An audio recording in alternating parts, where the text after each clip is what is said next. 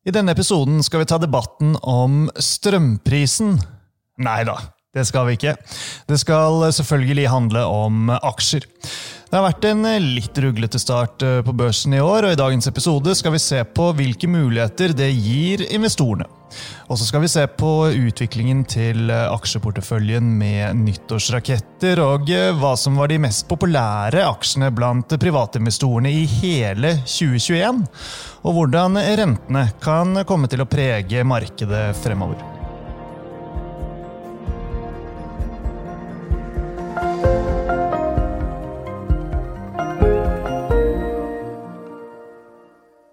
Velkommen til Utbytte, DNB-podcasten der vi forklarer hva som skjer i den globale økonomien og finansmarkedene. Jeg er Marius Brunhaugen fra DNB Markets, og med meg har jeg aksjestrateg Paul Harper. Hei Paul, og godt nyttår får vi vel si. Det er fint med ferie, men det er ikke helt feil heller å være i gang igjen med både aksjer og podcast, eller hva? Ja, it's good to be back, som de sier, men ja, godt nyttår, og føles allerede ut som det er en stund siden jeg hadde fri, for det har vært en veldig hektisk første uke her på året. Ja da, det har det. Og så spørs det jo da om 2022 blir et nytt godt år for aksjer eller ikke. Altså som jeg sa, det har vært en litt ruglete start på uken, men ikke mer enn vi kan regne med. Vi skal komme tilbake til det. En del shippingaksjer har gjort det bra. Noe olje, noe fly og noe bank har også startet årets første uke opp, mens på tapersiden så finner vi litt sjømat, en del tech og grønt også, som har falt betydelig tilbake. Men i summa summarum da, så ligger du an til en flat start på året for hovedindeksen. Er det noen spesielle case som har fått din oppmerksomhet denne uken, Paul? Ja, så jeg synes egentlig det som kanskje er mest interessant er hva som har skjedd med renter, for vi har egentlig klødd oss litt i hodet en stund spesielt mot slutten av året i fjor, og lurt på hvorfor renten ikke kom opp noe særlig, for historikken er ganske tydelig på dette her, at når man ser at første renteøkning er i ferd med å komme, og gjerne da rundt kanskje 5-6 måneder i forkant, så begynner gjerne renter å bevege seg opp og begynne å prise det inn. Men frem til for en uke siden så var realrenten fortsatt omtrent på all-time lows, så det var da litt vanskelig å skjønne det når tapering hadde allerede begynt, og første renteøkning da var priset til å skje allerede i mai, så man var gått innenfor det 6 måneders vinduet. Så nå de siste dagene har vi sett at disse rentene har begynt å bevege seg. Det var en litt sånn haukete Fed-møte, referat fra det forrige Fed-møtet. Det overrasket en del at de nå har begynt å snakke om at ikke bare at de skal trappe ned kvantitativ lettelse, men de skal begynne å reversere det antageligvis litt tidligere enn antatt. Så en klart mer haukete tone fra Fed, det trekker rentene opp, og det slår ut negativt for veldig mye vekstaksjer. Så det er nettopp disse vekstaksjene som du finner på taperlisten denne uken. Men ved at markedet tar inn over seg dette her nå i litt større grad enn før, det er vel fair det? Ja, jeg tror det større overraskelsen er egentlig at det ikke skjedde tidligere. Så jeg synes egentlig den bevegelsen vi har sett så langt har vært absolutt på linje med det vi ville forvente, og mønstret med at det er stort sett type verdiaksjer som klarer seg forholdsvis bra, mens vekstaksjer sliter, er akkurat sånn teorien sier det skulle være også, så egentlig ikke noen store overraskelser, vil jeg si. Nei. Og så har vi jo en oljepris på nesten $82, og det er klart, det gjør det jo ekstra interessant å være på Oslo Børs, alt annet like. Ja, altså oljeprisen synes jeg er en litt interessant greie, for at hvis du ser på hva som ligger i konsensusforventningene her, så er det egentlig at oljeprisen skal ned og snitte rundt sånn $73 omtrent for året. Og det er klart, når vi starter året da opp lavt på 80-tallet, hvis det gjennomsnittsestimatet skal stemme, så må vi da antageligvis under 70 på et eller annet tidspunkt i løpet av året, og antageligvis da mesteparten av året skal være på lavere nivåer enn det vi har akkurat for øyeblikket. Så enten så er det sånn at estimatene må justeres opp enda litt mer, eller så er det sånn at man må kanskje tenke at energi er en sektor hvor man skal heller prøve å ta gevinst fremfor å kjøpe noe mer. Men jeg må si at min tanke rundt energi har jo egentlig vært at det større risiko på oppsiden enn nedsiden, med at hvis etterspørselen kommer tilbake forholdsvis fort, så det ikke så lett å øke tilbudssiden. Det har jo vært lite investeringer i olje nå i mange år, og vi har sett at OPEC-medlemmene sliter litt med å klare å øke produksjonen i takt med økning av kvotene som har kommet. Så det ikke så enkelt å øke produksjonen fort, men det en god del lettere å kutte produksjon hvis det viser seg at etterspørselen skuffer. Så jeg mener at den risk-reward heller skewed til oppsiden enn nedsiden. Mulig vi har kanskje sett en del av det allerede, at det nå som det har kommet opp til 80-tallet, men jeg synes det egentlig litt skummelt å være undervektig i energi så lenge den positive momentumen der. Ja, nei, jeg får stå på det jeg sa i oppdateringen vi hadde før jul, da, at energi det en sektor man ikke skal undervurdere, og definitivt kan være et interessant sted å være. Ellers denne uken, altså, fikk du med deg, Pål, NRK de åpnet Dagsrevyen her tidligere med overskrifter om børsfall, og jeg så at noen av konkurrentene våre de var ute på forsiden av Finansavisen og snakket om kjøpsmuligheter, men altså, at børsen faller 1% på en dag, det må vi jo kunne tåle, og tilsvarende at Nasdaq-indeksen faller altså rundt 3% fra det som nær rekordnivåer, det må vi også kunne tåle. Du ikke enig i at det blir litt sånn prematurt å snakke om kjøpsmuligheter og markedsuro når børsen faller 1%?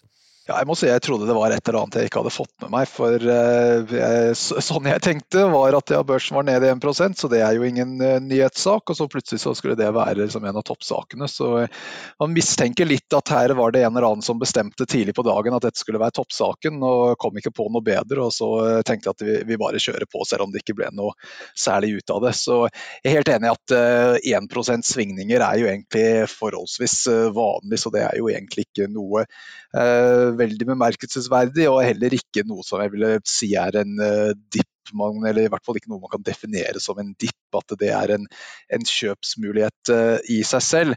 Så vår tanke her at det skal bli litt ruglete en stund til, så jeg ser egentlig ikke at som en 1% dipp øker eller endrer den risk-reward-balansen i noe vesentlig grad, så jeg vil fortsatt være litt på den type wait-and-see-foten, synes jeg akkurat nå.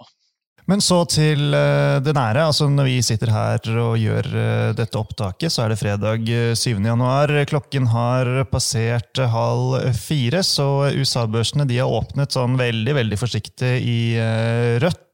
Holder på å fordøye blant annet de amerikanske månedlige jobbtallene som kom for en drøy time siden. Det var liksom blandete tall som kom, Pål, lavere sysselsettingsvekst, litt høyere gjennomsnittlig timelønn, men det tallet som får mest oppmerksomhet denne gangen var kanskje ledighetsraten. Ja, altså den falt 0,2 prosentpoeng til 3,9, så nå vi egentlig på det man kan kalle omtrent full employment. Jeg tror det var en i sentralbanken i Fed som mente at 3,8 var full employment, så innenfor det man kan si en slags margin of error, så vi omtrent på det nivået. Og klart, det jo en ting som kan være litt skummelt, for vår hovedantagelse at det fortsatt midten av syklusen. Kan si kanskje midt pluss. Men hvis ledigheten, hvis du ikke klarer å øke sysselsetningen i noe særlig grad, så blir jo den inflasjonstrusselen enda litt sterkere, for bedrifter trenger folk, og hvis det ikke noe folk å få tak i, så blir det til at man må by opp lønningene mer. Så ser man tilbake på historikken, så var jo ledigheten under 3,9 mesteparten av 2018 og 2019, men før det så var det snakk om 1 måned hvor det var lavere for 2 sykluser siden, og før det så må du egentlig bak flere tiår før du finner ledighet som var såpass lavt. Så dette her, vi trenger egentlig å lokke flere folk tilbake inn i arbeidsmarkedet, så da det den participation rate som et viktig tall å følge med på. Det var uendret denne måneden. 61,9% av arbeidsstyrken i jobb, og vi trenger egentlig å få flere da tilbake inn i arbeidsstyrken, så at vi kan fylle disse ledige stillingene uten at det skaper alt for mye inflasjonspress. Og det en av de tallene som vi kommer til å følge litt ekstra nøye med på de neste månedene. Et av problemene her har jo vært at mange av de som i den aldersgruppen 55 pluss, har jo valgt å pensjonere seg tidlig. Noe av det kanskje at de orket ikke tanken å prøve å komme tilbake inn i arbeidsmarkedet etter at de mistet jobben i koronanedstengningen.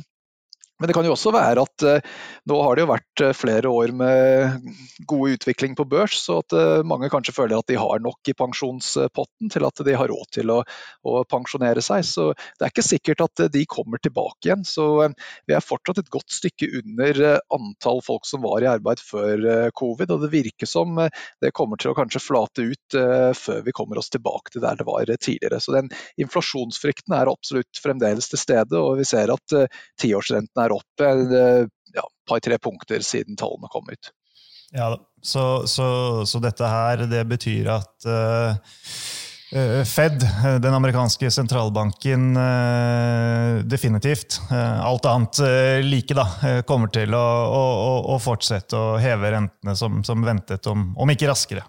Ja, det nettopp det at heller så må man kanskje tenke at oddsen at det kan komme enda litt fortere. Så når vi ser på disse forskjellige indikatorene, så priser markedet nå inn odds på 90%, at det kommer første rentehøvning i mars. Det lå på 80% i dag tidlig.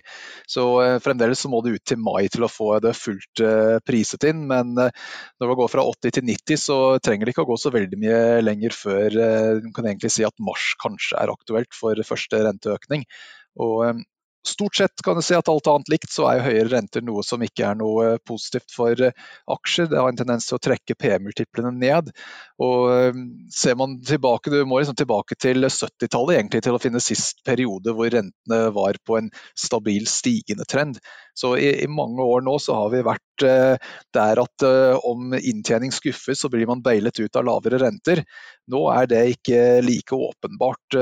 Klarer ikke selskapene å levere på inntjening, så det absolutt risiko til stede at P-multiplene kommer ned, og at det heller da blir en negativ enn noe som kan hjelpe å komme ut av eventuelt en litt svak utvikling på inntjening.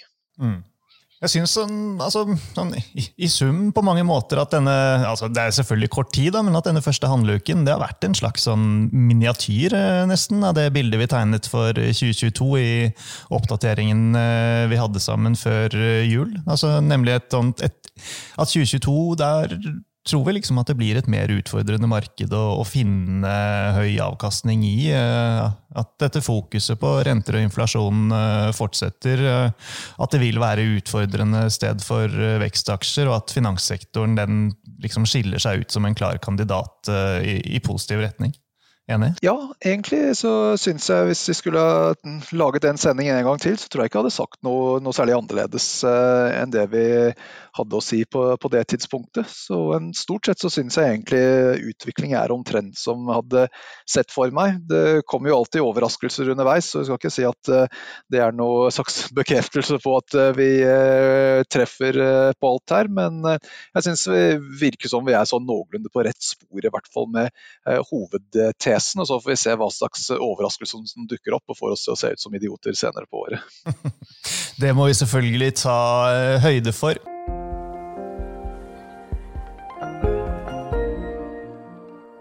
Vi må også snakke litt om nyttårsraketter.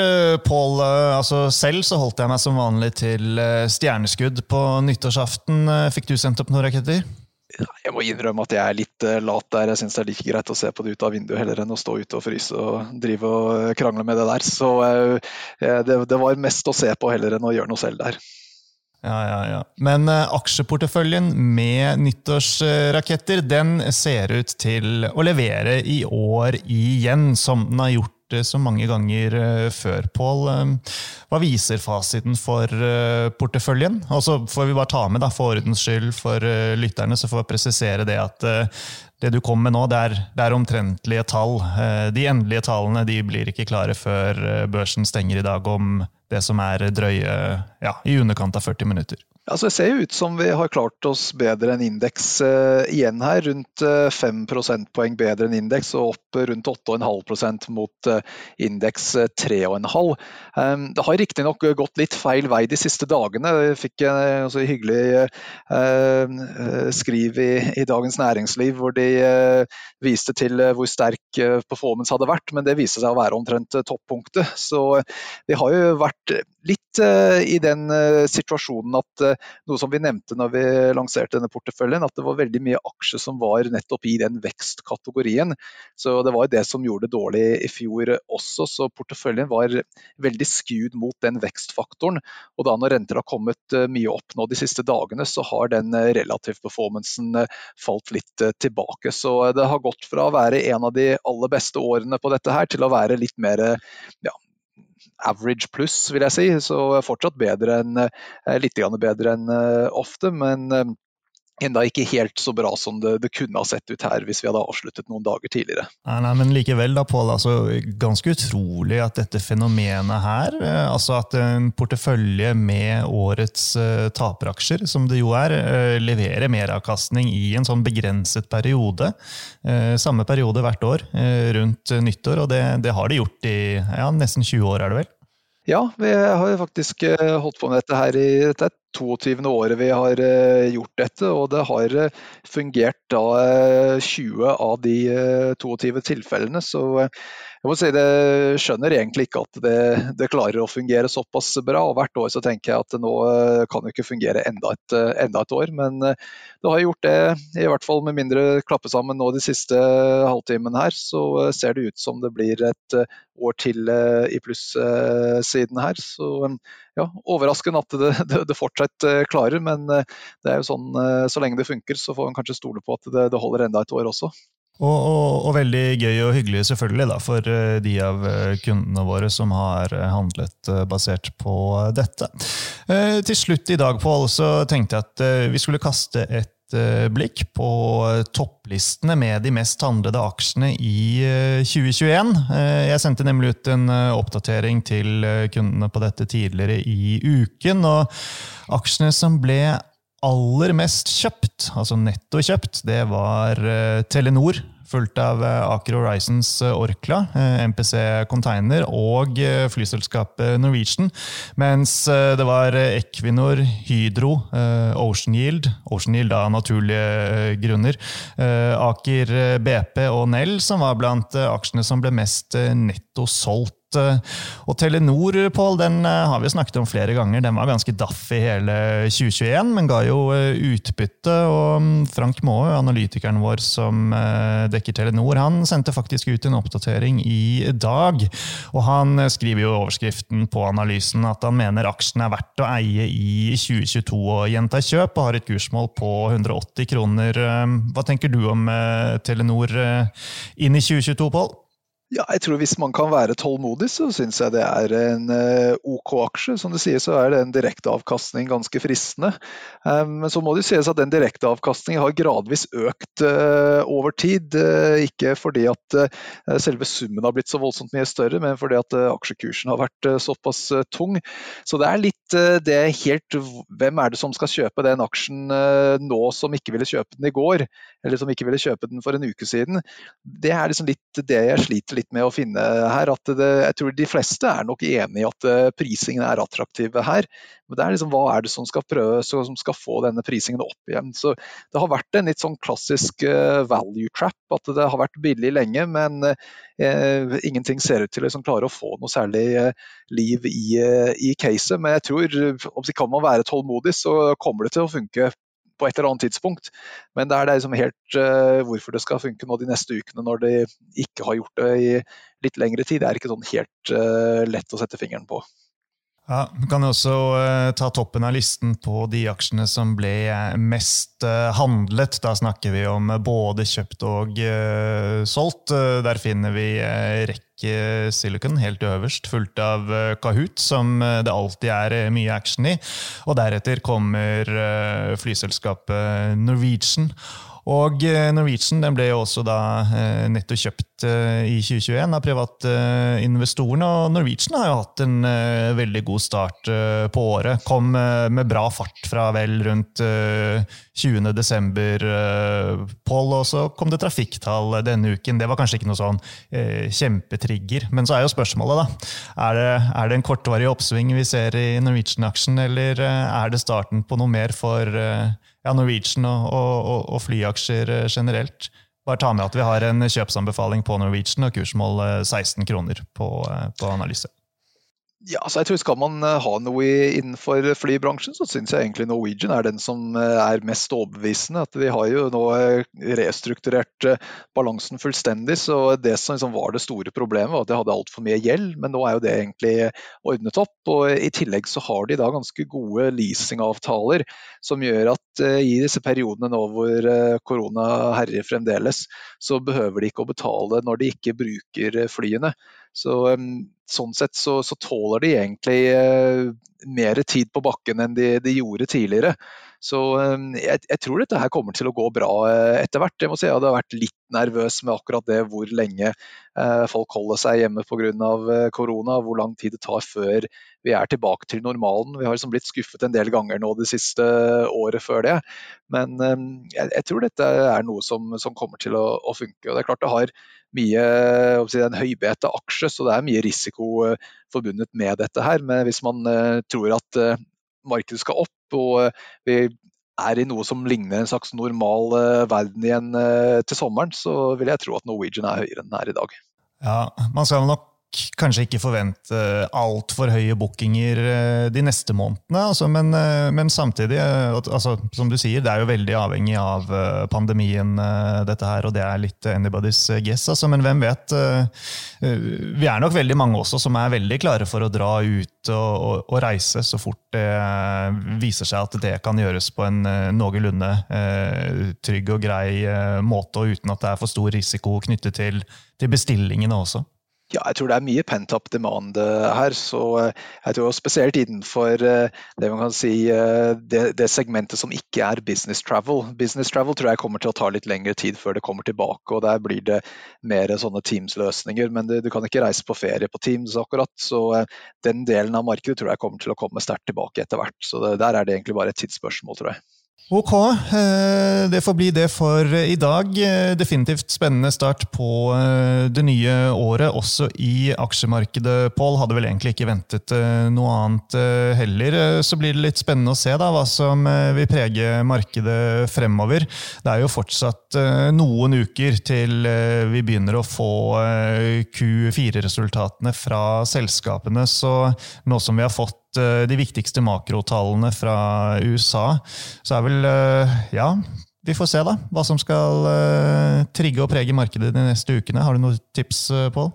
Ja, det jo alltid ting som overrasker, og det jo nettopp sånn det at det ikke noe overraskelse, så jo det som kanskje priset inn, så da skjer det ikke all verden. Så jeg tror egentlig det vi tror at det liksom fortsettelse av at verdi skal gjøre det bedre enn vekstaksjer, men når man definerer verdi, så det nok fornuftig å ha verdi med litt solid balanse, og så at man tåler en litt ruglete periode. Så verdi med litt kvalitet vil jeg si det vi tror mest attraktiv akkurat for øyeblikket, og jeg tror vi antageligvis fortsatt i det moduset noen måneder til også. Og om ikke så alt for lenge, så får vi også komme tilbake med en oppdatering på forventningene inn mot rapporteringssesongen, som selvfølgelig også blir spennende når det kommer. Men da vi kommet til veis ende for i dag, så da gjenstår det bare å si tusen takk, Pål, for at du var med og ga gode innspill og oppdateringer som vanlig. Og sist, men ikke minst, folkens, tusen takk til alle dere som hørte på.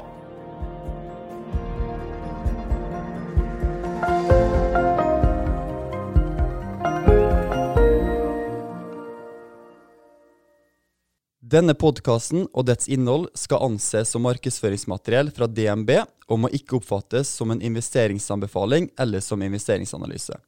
Innholdet skal heller ikke anses for å være investeringsrådgivning tilpasset den enkelte kundes behov. Informasjonen som gis i podcasten kun ment som generell spareveiledning og ikke ment å utgjøre juridisk, finansiell, kommersiell, skattemessig eller regnskapsmessig rådgivning. DNB tar intet ansvar for direkte eller indirekte tap eller kostnader som måtte oppstå ved bruk av informasjon i denne podcasten. For mer informasjon og full disclaimer, vennligst se vår webside dnb.no/disclaimer.